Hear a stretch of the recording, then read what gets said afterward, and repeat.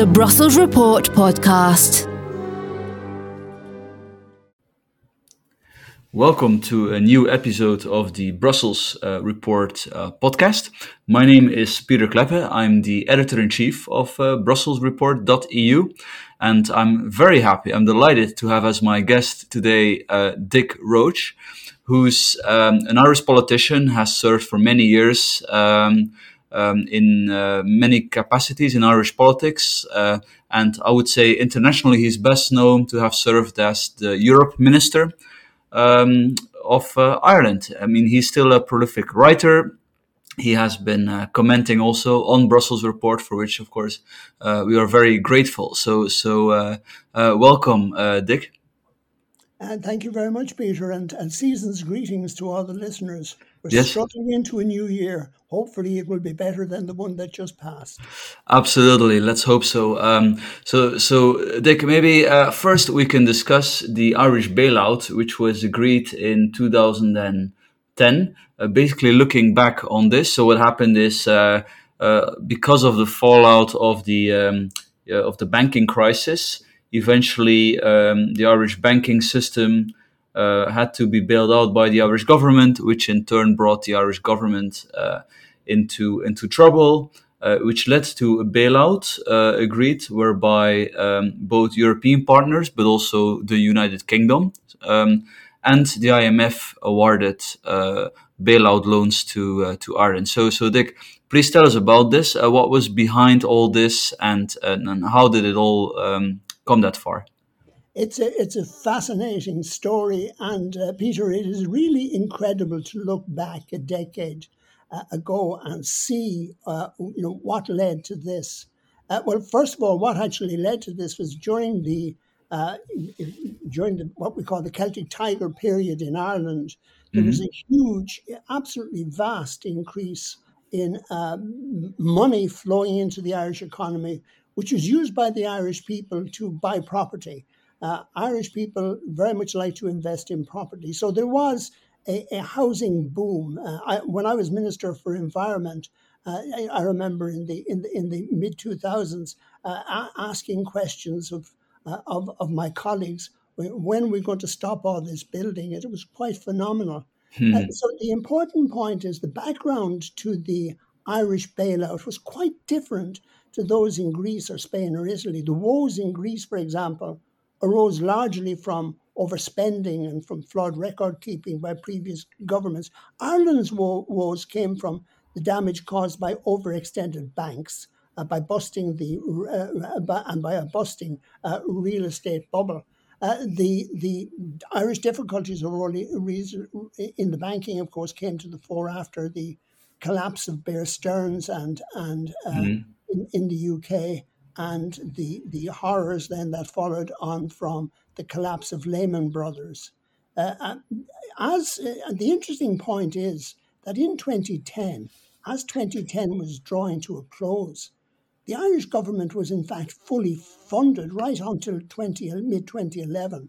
And we in government at the time took the view, well, we had a large cash balance, about 22 billion, in our National Treasury Management Agency.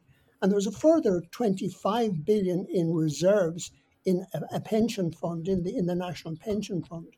And the European Commission, actually, which is really interesting, because in the middle part of 2010, the Commission acknowledged that Ireland's proposed structural reforms, which had come in place from the banking crisis of 2008, that the reforms that were in place suggested that Ireland would be able to return to strong and sustainable growth. What is even more interesting, and you'll hear why in a moment, is that in May of 2010, the new Irish Central Bank Governor, Professor Honohan, told Bloomberg that the problems of Ireland's major banks were well on the way to being fixed. However, and this is a very, very important however, in or around the middle summer in 2010, there were concerns in the ECB. And we only learned in the Irish government at the time that ECB personnel were briefing very negatively against Ireland, predicting that the Irish government would have to enter into a bailout. It was one, I have to say, it was in my personal view, one of the most disillusioning moments in my political career when I actually found out what was happening from technocrats who were Yes. never elected by anybody. Officials in Hmm. Brussels were concerned that Ireland's fiscal state was contributing to the volatility on bond markets, and so there was real difficulties. As we entered November 2010, things really were going from bad to worse. I have very specific diary entries from the 16th of November 2010. The Irish Department of Finance said that Ireland was not heading for a bailout. And the reason it's in my diary is I gave press briefings at the time arguing Ireland didn't need a bailout, that we weren't going to have a bailout. That was it. On the 17th of November, things changed. There was an ECB council meeting, and apparently at that council meeting, things got very heated. And the Irish Central Bank governor, Honohan, who had only a few weeks earlier said that we were on the way to recovery, took alarm. He phoned the Irish finance minister and started to talk about moving to a bailout. The minister, Brian Lenihan, at the time wouldn't budge. He said, I can't make an announcement on that without actually discussing it with cabinet members. And on the 16th of November, there had already been a debate on the issue in the Irish Parliament. There was a particularly and bizarre episode, however, on the 18th of November, when the central bank governor went on Irish radio in the early morning program and said Ireland would need a bailout, and he said of tens of millions. He got his sums badly wrong. It was tens of millions. And from there on in, there was absolutely no possibility that anybody was going to trust the Irish government at the time. We were Yes. accused in the Dáil by opposition who were suspicious and who had every right to be. We were accused of lying. The confidence in the general public went to zero, absolutely zero. So Ireland was forced, whether we wish to or not, to enter into bailout discussions. And the bailout discussions were, to put it mildly, I've always thought were egregiously damaging. First of all, the rate that Ireland was forced to accept was higher than that charged to Greece. More importantly, however, unsecured bondholders in Irish banks were not forced to contribute. Before the That's interesting. well, it's very interesting because what is very interesting is what lies behind that.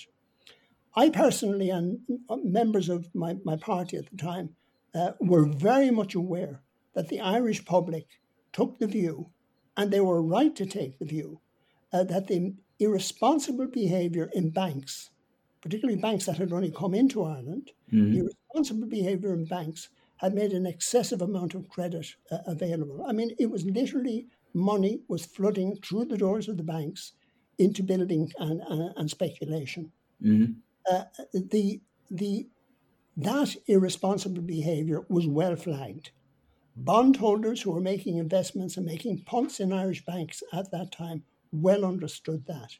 But in the agreement, in the arrangements that were agreed, not only was Ireland going to pay more in interest, but the Irish taxpayers were having to pick up the cost for the banking misbehaviour. And that has always rankled with me. Well, It's and all, European taxpayers as well, right? Because it's one thing to give a bailout; it's another sorry, to shield like risky investment. that's correct. I mean, Ireland has paid its debts, but there has been a decade of hardship that Irish people didn't actually need to go through. I mean, yes, we had to correct, that's for certain.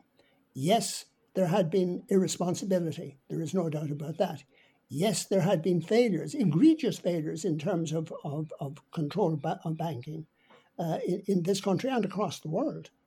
But the bailout and the fact that bondholders were not expected to make any contribution was unjust in my view. The other point that struck me at this time was that, and that has always bothered me, is that technocrats had granted themselves powers that should only be exercised by democratically answerable officials. I said this at the time. I remember I wrote a lengthy piece for the Wall Street Journal in 2011 on this, and I made that particular point. There was one other issue that really only came to the fore shortly afterwards. It was the extent to which the US had called the shots, and that the deep involvement, particularly by Geithner.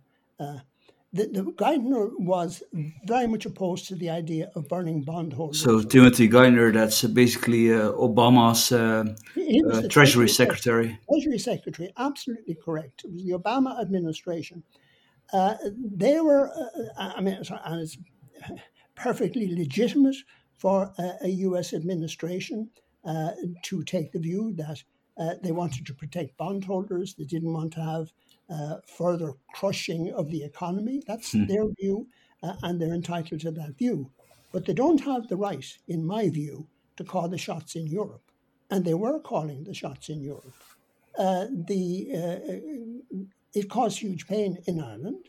And I think there's a salutary lesson there to us, because we in Ireland have always been very positive towards the United States. I'm very positive towards the United States. But it was a salutary lesson to us all that when push comes to shove, when you find yourself in difficult times, American interests come first.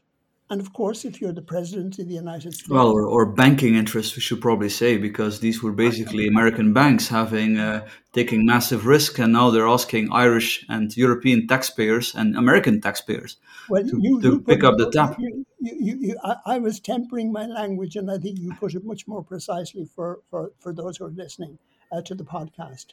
It wasn't Irish interests, and it wasn't European interests that determined this policy. And so it is an issue that has always rankled with me, and something that I feel needs to be more debated and discussed. Now, looking back over the last 10 years, what has happened? At the time, there was a lot of suggestion that Ireland as a country would be bankrupt. That didn't happen. On a positive note, Ireland survived, but it did survive with a lot of changes.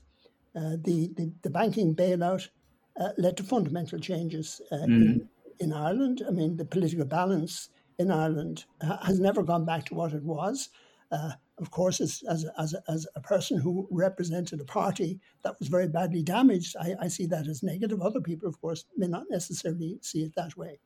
But I think that the takeaway for me is that there was often suspicion and often discussion and debate about, for example, in the United States, about the deep state. The deep state doesn't just exist in DC. It actually has very healthy branches in Europe too. And the role that was played by the ECB, I think, was really something that needed to be more carefully examined. The European Commission, as I say, and the IMF. The IMF, actually, when you go into it in depth and look at how the IMF wanted things handled, the IMF comes out quite well. But there are lessons for us about what happens in the background in Europe. And that leads us to where we are in Europe now and what kind of Europe we're talking about.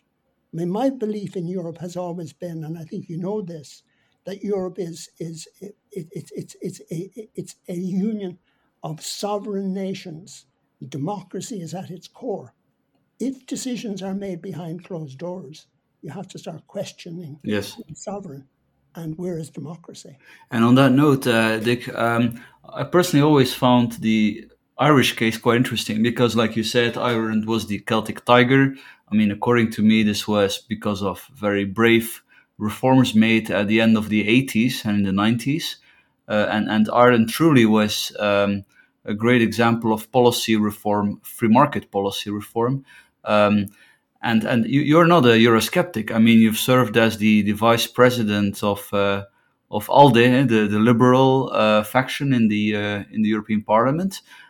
So I think it's interesting when I hear you quite critical looking at the actions of the technocrats of the ECB, and this is indeed, I think, one of one of the things that became visible with the euro crisis, how adopting the euro has not only led to a lot of easy money, which was visible in Ireland.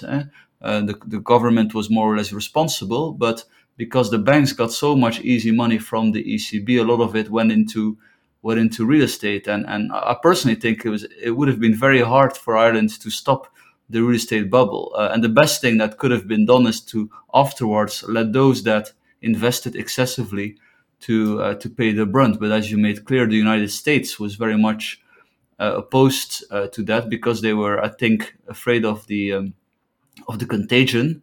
Now, I mean, looking back, would you say it was a mistake for Ireland to join the euro, or do you believe that it could have been a good thing if handled differently? Just first of all, on joining the euro, no, I believe Ireland was right to join the euro. Mm-hmm. And the circumstances in Ireland, remember, were very specific. Although we had our own punt, our own pound, it was very much tied to decisions that were made in London. So from Ireland's point of view, joining the euro was the only course of action that was available. And I was an enthusiastic supporter for it.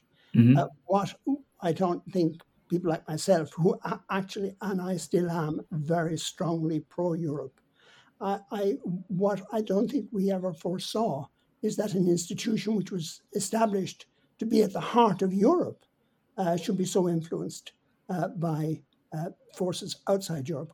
As I say, I fully appreciate exactly why Timothy Geithner and the Obama administration took the view they were taking. Mm-hmm. It was informed by US interests. I'm not certain that the views and that particularly the negative briefing that was going on in Frankfurt and in Brussels by technocrats, I don't think that was necessarily informed by the best interests of Europe or of Ireland. For certain, that's not the case. Fair enough. Good. Let's maybe move to the second subject of this podcast, which is Brexit.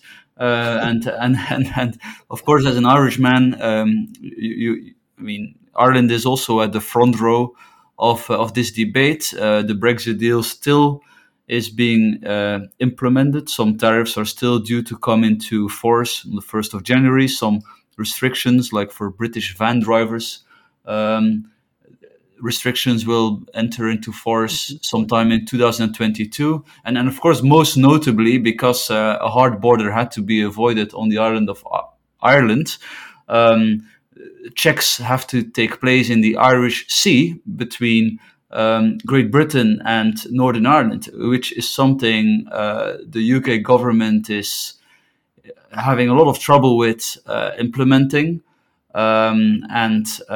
There's still not even an interim deal on this. We also saw Lord Frost, the British Brexit negotiator, resigning. So, what's your take on all this? I mean, is the EU playing it too hard toward the UK, or are the Brits trying to exploit this for political gain? What's your take on this, Dick? Yeah, I have a very critical attitude towards the current UK administration on this issue. Mm-hmm. And I'll explain, and it'll strike your listeners as rather odd. Over the years, I've tried to build up personal relationships in Northern Ireland, particularly with people of the Unionist community. Mm-hmm. I am an Irish Republican, very pleased with where I am, but I also believe that one has to have a lot of respect for the other people on this island who take a different view. Mm-hmm. If you're really liberal, you'll always be prepared to listen to other people's viewpoint. True. And I've always been struck listening to Unionists in Northern Ireland when they talk about how much they feel they're lost or the dangers to what they hold dear, that we should listen more carefully and we should try to be helpful. Now, in the case of Brexit, I think the thing that really appalls me is the way the Unionist concerns in Northern Ireland have actually been used and abused by the Johnson administration. And I really think it really is something that needs to be looked into very carefully and changed. Before the Brexit referendum, Boris Johnson visited Northern Ireland and he gave absolute assurances to members of the unions community that nothing was going to change. There was going to be no border, there was going to be no arrangements. He actually said in one famous occasion that if anybody gave them customs documents, they could tear them up, burn them, or send them to him. That was never going to be true. If Hmm. we wanted to avoid a hard border and with its negative impacts on the island of Ireland, some special arrangement had to be made. Hmm. And at the time, I remember writing an op-ed for Euractiv saying that the British needed to become aware that Ireland was an island. And that offered opportunities. By the way, customs clearance issues could have been done on the far side before the goods got on the truck. Hmm. It didn't need to be handled the way it was, which inflamed unionists, particularly on one side of unionism in Northern Ireland. I think the if you go back to Lord Frost's appointment, I think from day one, and I was quite surprised at this because Lord Frost, after all, had a long career as a diplomat. I would have imagined that he would have had diplomatic skills, but he showed a singular lack of diplomatic skills from the very outset. For example, in February of last year, February last, he actually told a select committee in the House of Commons that since the beginning of 2020, the trade deal that he had helped to negotiate had become problematic and bumpy. And what he actually said was, he said the problem, getting over the problems, will require a different spirit from Brussels.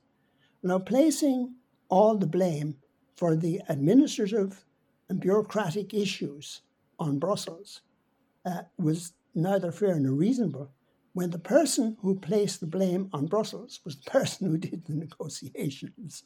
It's just outlandish. The idea that we need a different spirit in Brussels also applied to London. Now, within weeks of him taking charge, relations between London and Brussels went from bad to worse.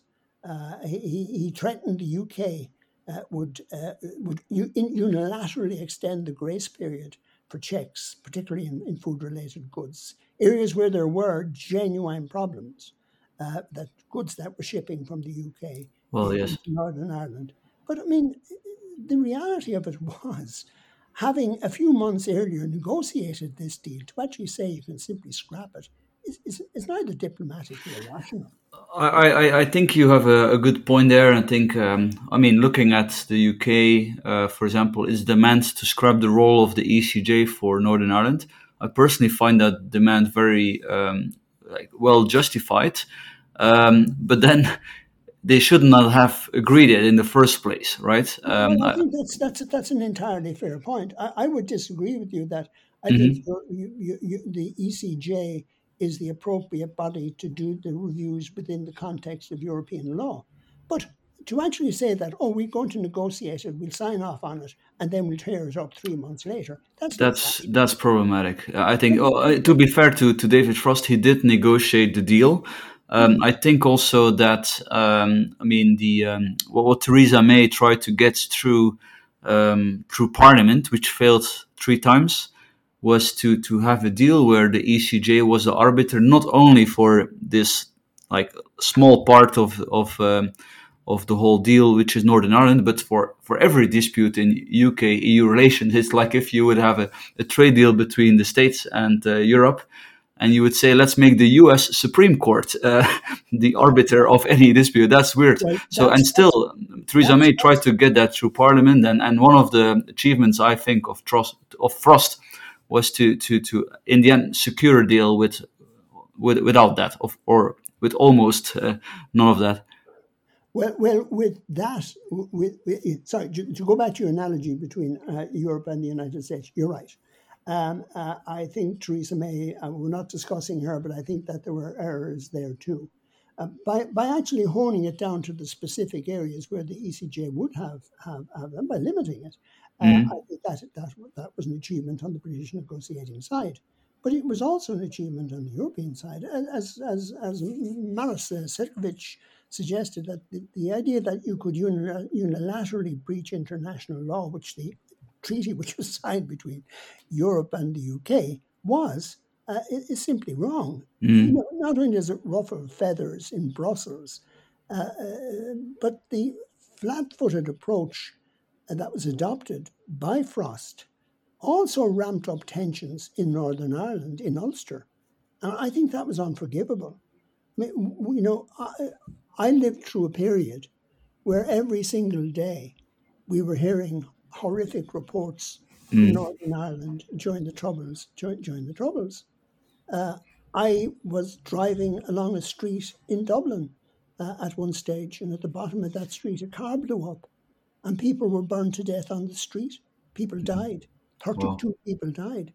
And this happened occasionally in the Republic of Ireland, but this was a daily event in Northern Ireland, where neighbour was pitted against neighbour, where if you look at the per capita death rate and you were to work it out, mathematically equivalents in the UK or where any large country, it would be horrific. So really anything that undermines that, the peace that was brought about by people on both sides. Remember, it was Unionists and Republicans and Nationalists who came together with assistance from Europe and from the United States to work out a peace deal which has endured for the years. To put that at any kind of risk is not... Well, I absolutely agree, of course. Now, as they say in London and perhaps in Dublin, we are where we are, and Liz Truss is now has taken over from Lord Frost. And I mean, it seems to me the big remaining challenge after the UK has dropped its demand to scrap the ECJ is to smoothen the Irish sea checks. And personally, I've always seen this as an area where the EU can be flexible, because the big entry ports for the EU are the ports of Rotterdam and Antwerp, of course. And if the EU is so worried about stuff entering its single market and customs union, that's where it should step up the checks, not in the possible backdoor through Northern Ireland. I mean, in my humble opinion. If we had a long time, I'd advise you to look at a famous podcast that was made last year by a comedian in Ireland who said that people of Leitrim need a hard border because their big skill was in a big skills in part of this country has been avoiding borders and doing a little bit of backdoor smuggling. But look, you're right. If the will is there, a way will be found to smooth the problems. I don't think that some of the rhetoric from some of the hardline unionists in Northern Ireland helped. I mean, there were ministers who decided that they weren't going to build posts for the staff and what have you. There was a lot of silliness. Yes, exactly. I have to say, and some friends of mine say you're foolish to actually trust anything that comes out of London. But I think that the changes recently, the ramping down on the ECJ, I think that's very important. I actually think that the negotiating team from Brussels, because I'm sometimes very critical of Brussels, but I think the negotiating team there, by calming the language down, have done a very, very good job. I think Sefcovic has done a really, really, really good job. I'm not sure about Truss. Liz Truss has experience in this area because of her previous experience in trade. I think, and it's interesting that she has, from previous contacts, I think, quite a good relationship with the Irish Minister for Foreign Affairs, Simon Coveney. So I think there are signs of hope there. And I mean, some of the cynical reaction in Dublin has been, Liz Truss cannot be but an improvement. And that's a bit unfair because I think she has talents beyond just being better than her predecessor. So hopefully, common sense, which is very frequently in uncommon short supply, will break out, and hopefully the difficulties will be ironed out. They are, as you say, they're not huge.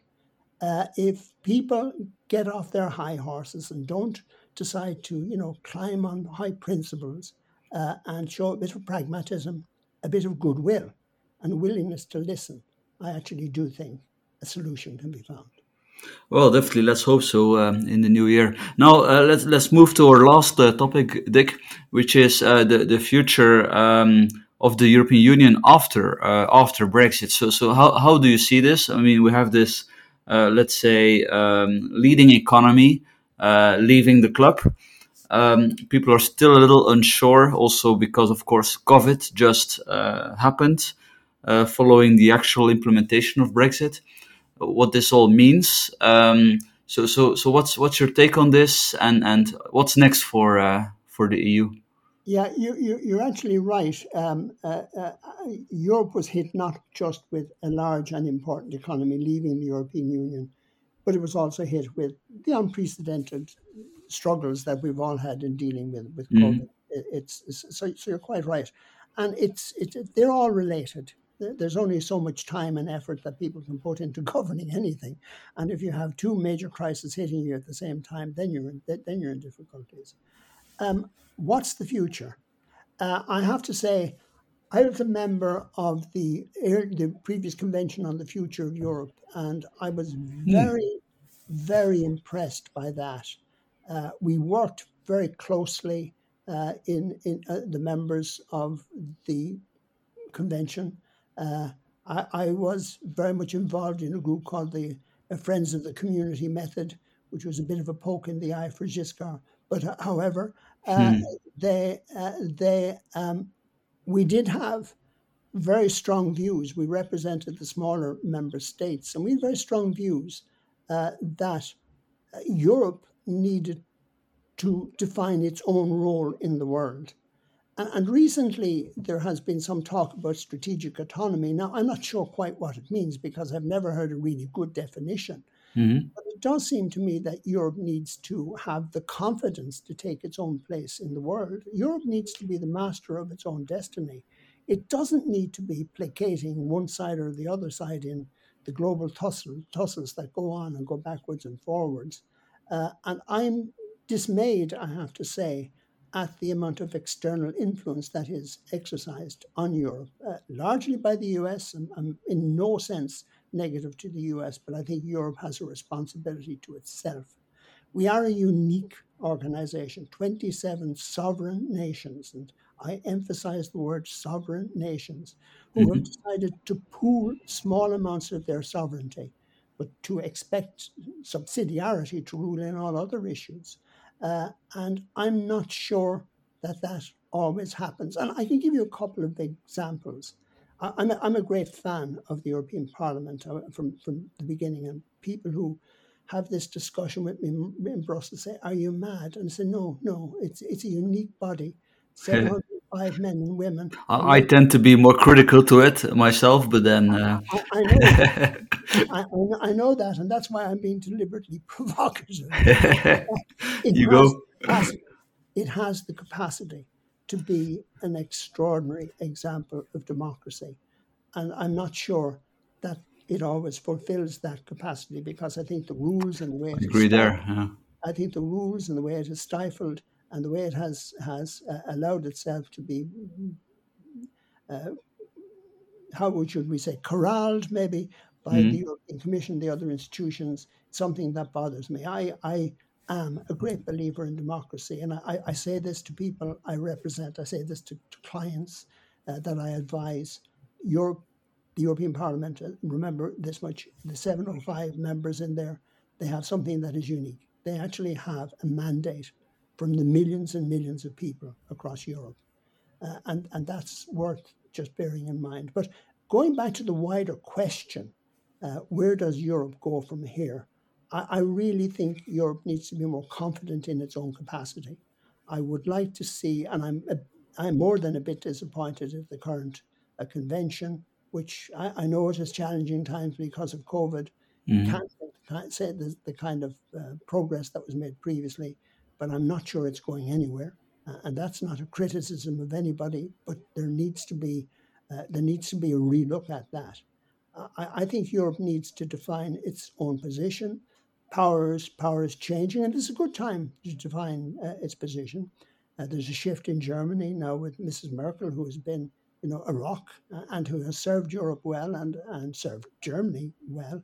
A person I got to know from a number of small number of meetings, but always had a high regard for. It will be very interesting to see what's happening. The French elections coming up are going to be very interesting, and it would be wrong of me to start speculating, but don't see great changes coming there. But Europe we need to define our position. There's one other thing that we need to do. There's a number of things that we need to do. One of them, I think, that needs to be done is the countries that joined Europe in more recent years, particularly those in Central and Eastern Europe, a bit more respect needs to be shown to those countries. I don't like to see any member state being the focus of just attack after attack after attack. Certainly, there are policies I don't agree with. That's as it may be. But governments are sovereign, and the people in those countries have the right to elect the governments they wish and to reject the governments as they wish. Very true. That's not a matter for anybody else. So I think we need to define our position. I also think, and as I say, I come from a position that I've always been very positive about the United States. I think Europe needs to look more closely to the way we continuously dance to the tune that's played out of Washington. I don't think we should define ourselves as being negative towards Washington, but we should say, look, we respect you, we respect your democracy, we respect your institutions, and in return, we expect the same. I think the outreach of U.S. influence and U.S. law into Europe is in my view, very threatening. It undermines the sovereignty of the European project. And I can quote millions of cases. I give you one specific case that I thought infuriated me recently. Absolutely infuriated me recently. It was when a group of US senators came together to sponsor legislation to punish a German port which was doing business out of the Nord Stream 2 project. Now, whatever one's views about Nord Stream 2, to actually have 3 US senators writing to the management of a port in Germany, threatening all sorts of dire consequences on them and on their customers, is just not acceptable. Yes, it's trespassing on our sovereignty. It's not acceptable. And Europe should be very strong. And in the same token, if you go back to when Mr. Trump decided to walk away from the arrangements from the JCPOA, and then the Trump administration promised hellfire and damnation on European companies that continued to do legitimate business in Iran. In fact, some of that business was humanitarian. That's not acceptable. That is not the way a friend should behave. I agree, Dick, and I mean, being very pro-American myself, I would like to add that in the States, in politics, the same people that are typically critical of,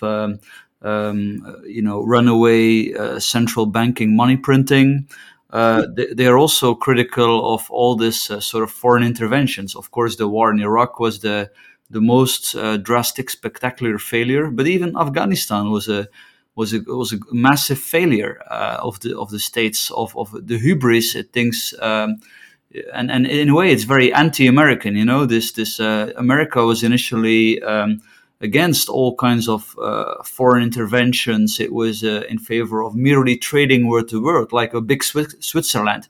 That's the original American ideal. And I agree with you that what these senators are doing, even if I'm personally also not a fan of this Nord Stream 2 thing, I mean, where does it all end if we would allow that to stand? Peter, that's exactly the point. To actually ask these questions is not to be anti-American. And I really get upset when people say, oh, you developed into a very anti-American way of thinking, Dick. That's not true. I remember when I went to the United States and Canada in 1978 as a human rights fellow. I remember arriving in Washington, and I remember going to the Capitol. I was very, very lucky. I was given access around the capital at that time through Tip O'Neill's office.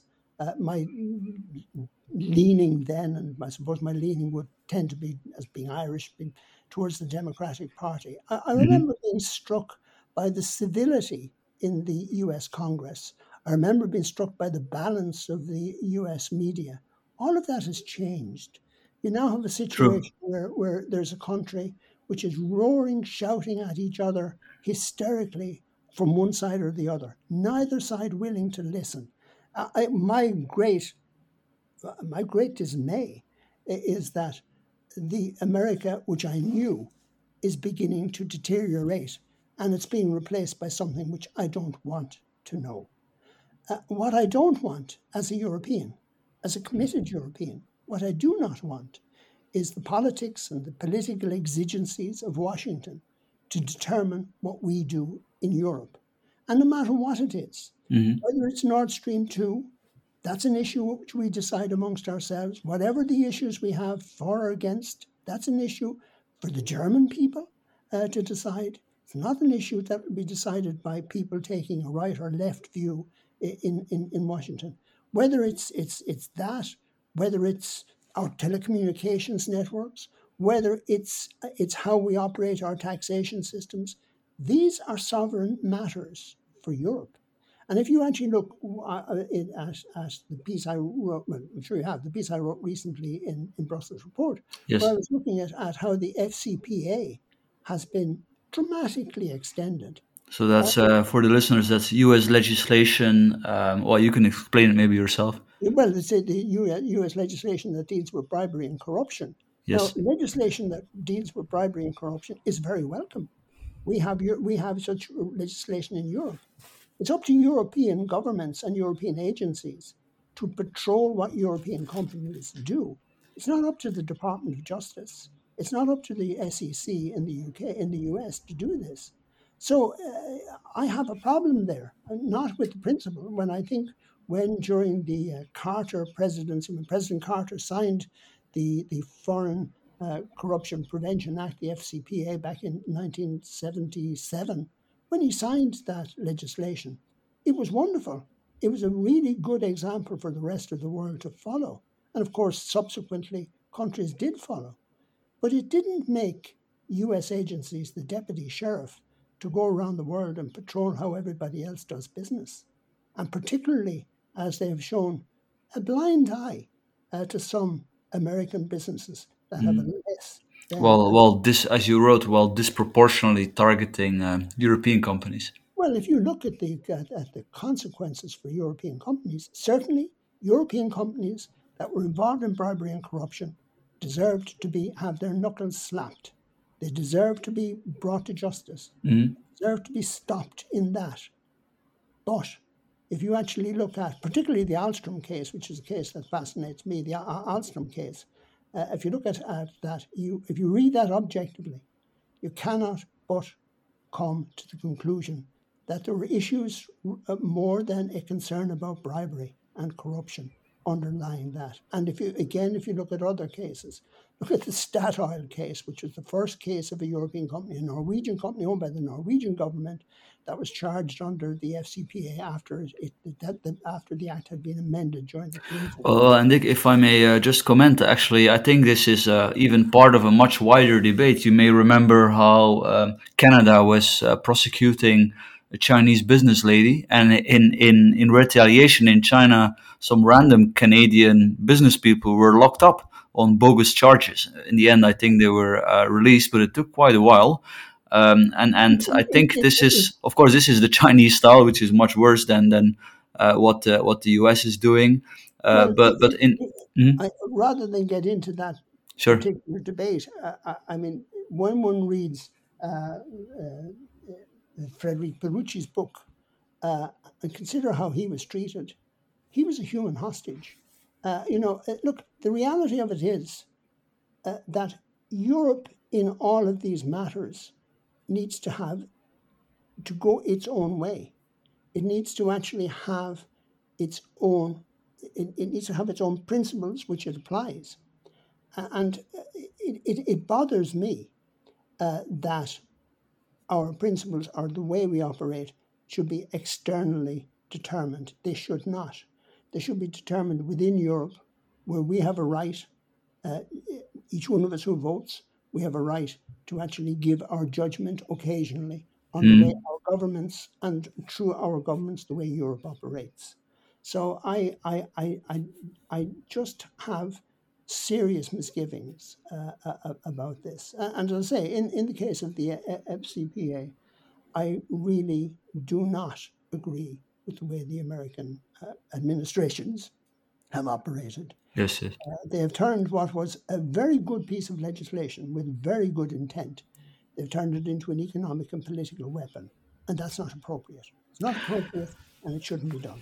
All right. Dick, maybe one more question to conclude. What is your greatest wish, let's say in policy terms, for 2022? So many wishes.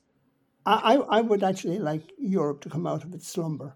I would like to see the idea of whatever strategic autonomy means for Europe being discussed. I would like to see Europe defining its role in the wider world. We're not there to be a ping-pong ball between different geopolitical groups.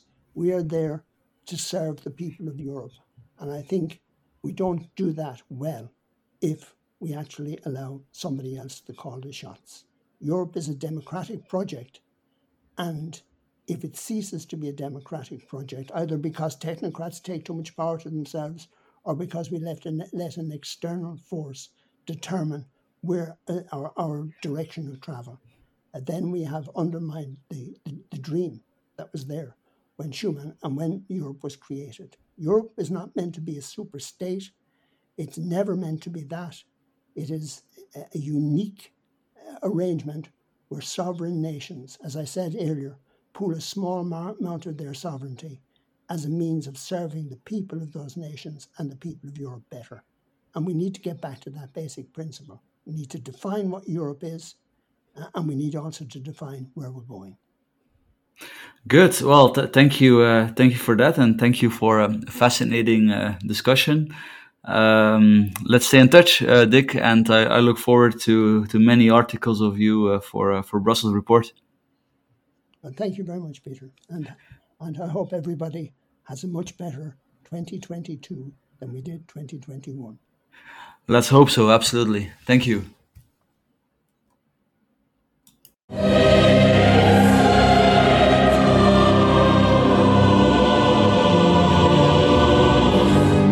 The Brussels Report podcast.